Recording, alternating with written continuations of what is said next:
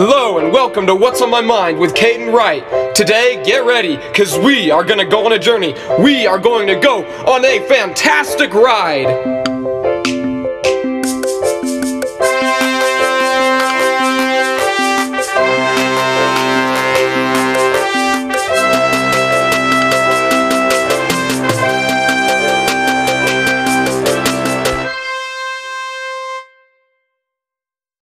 Today, instead of having a quote to start the episode off with, I have an online article that is printed out and hung up in my office. The title is, Being More Effective, The Benefits of Using Checklists. And it's from the Life Optimizer blog. And the author, he goes through all these benefits of making checklists, and I think that his advice is important for all of us to remember. So let's start with the benefits of making a checklist. So he starts out by saying that checklists are good because they are simple. It's easy for us to forget stuff. Our brain is for coming up with ideas, not remembering all random stuff, you know? It's easy for us to forget things when we do things that involve multiple steps. It's likely that we're going to forget some, basically, is what he says. And then he says, using checklists ensures that you won't forget anything.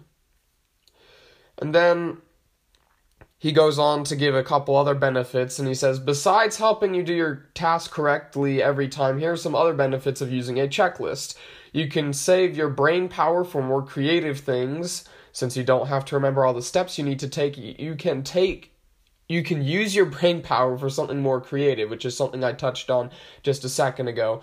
You can save time. You don't need to spend time remembering the steps, so you can devote the entire time on doing the task. You can delegate more easily. If you ever want to delegate the task, for example, through outsourcing, your checklist will make it easier for you to do it. By giving the checklist to the person you delegate to, you can describe exactly what you want. And then, well, how should you create a checklist? He gives 4 steps he suggests taking, and the first one is when you are working on a task, write down the steps you take. The result will be a draft of the checklist. Okay, number 2, the next time you do the task, compare the steps you are taking with what you already have in the draft. If some steps are missing, add them to the draft. You might want to remove some steps you think are unnecessary. Number 3, after 1 or 2 iterations without any update, you can assume that the checklist is mostly completed. Number 4, put the checklist in a place that's easy to access, be it a file on Moleskine or anything else. Wait, Moleskine? Moleskine? I don't know. Or anything else you like. It's now ready to use.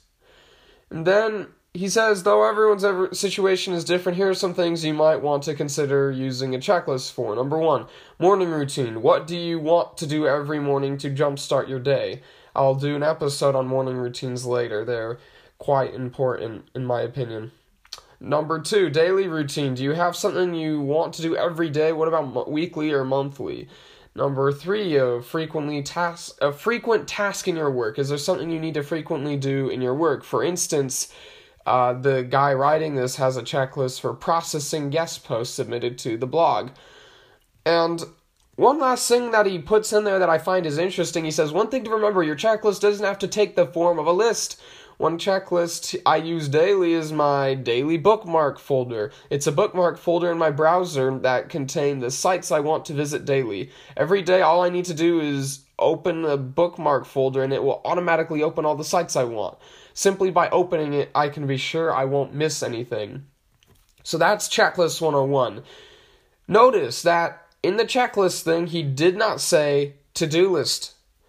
There's kind of a misconception with like to-do lists and checklists, but they're different. A to-do list is, as the man who wrote the 15 secrets successful people know about time management, Kevin Kruse, that's his name. That's a wish list. That is a nagging wish list, but a checklist is a checklist. There's a difference. So the biggest difference between a checklist and a nagging wish list, also known as a to-do list, is a checklist just orders the steps of a task you need to do regularly. The regularly part is pretty key. You don't make a checklist for things that you do very, very occasionally. That's not what it's not a list of tasks to do, it's a list of steps to complete. And it's generally a task that you do regularly, that you don't want to mess up on. So, now that you know more about checklists, maybe think of something you need a checklist for. Right now, I don't really...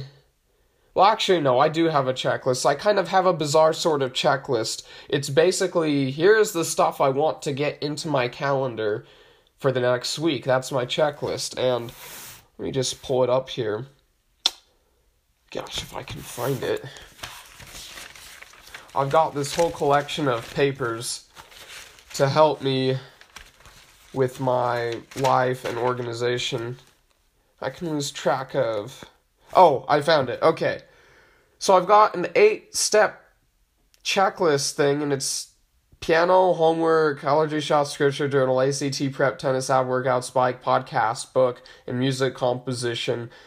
And that's just a checklist of things that I want to do basically on a weekly basis, that I want to enter into my calendar on a weekly basis. Some of the things on here, like piano, I do every day, in theory.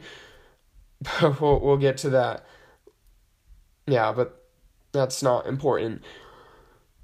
But that's kind of my checklist. I'm not like checking anything off. It's just a reminder, so when I sit down for the week to put stuff into my calendar, I make sure I don't miss anything.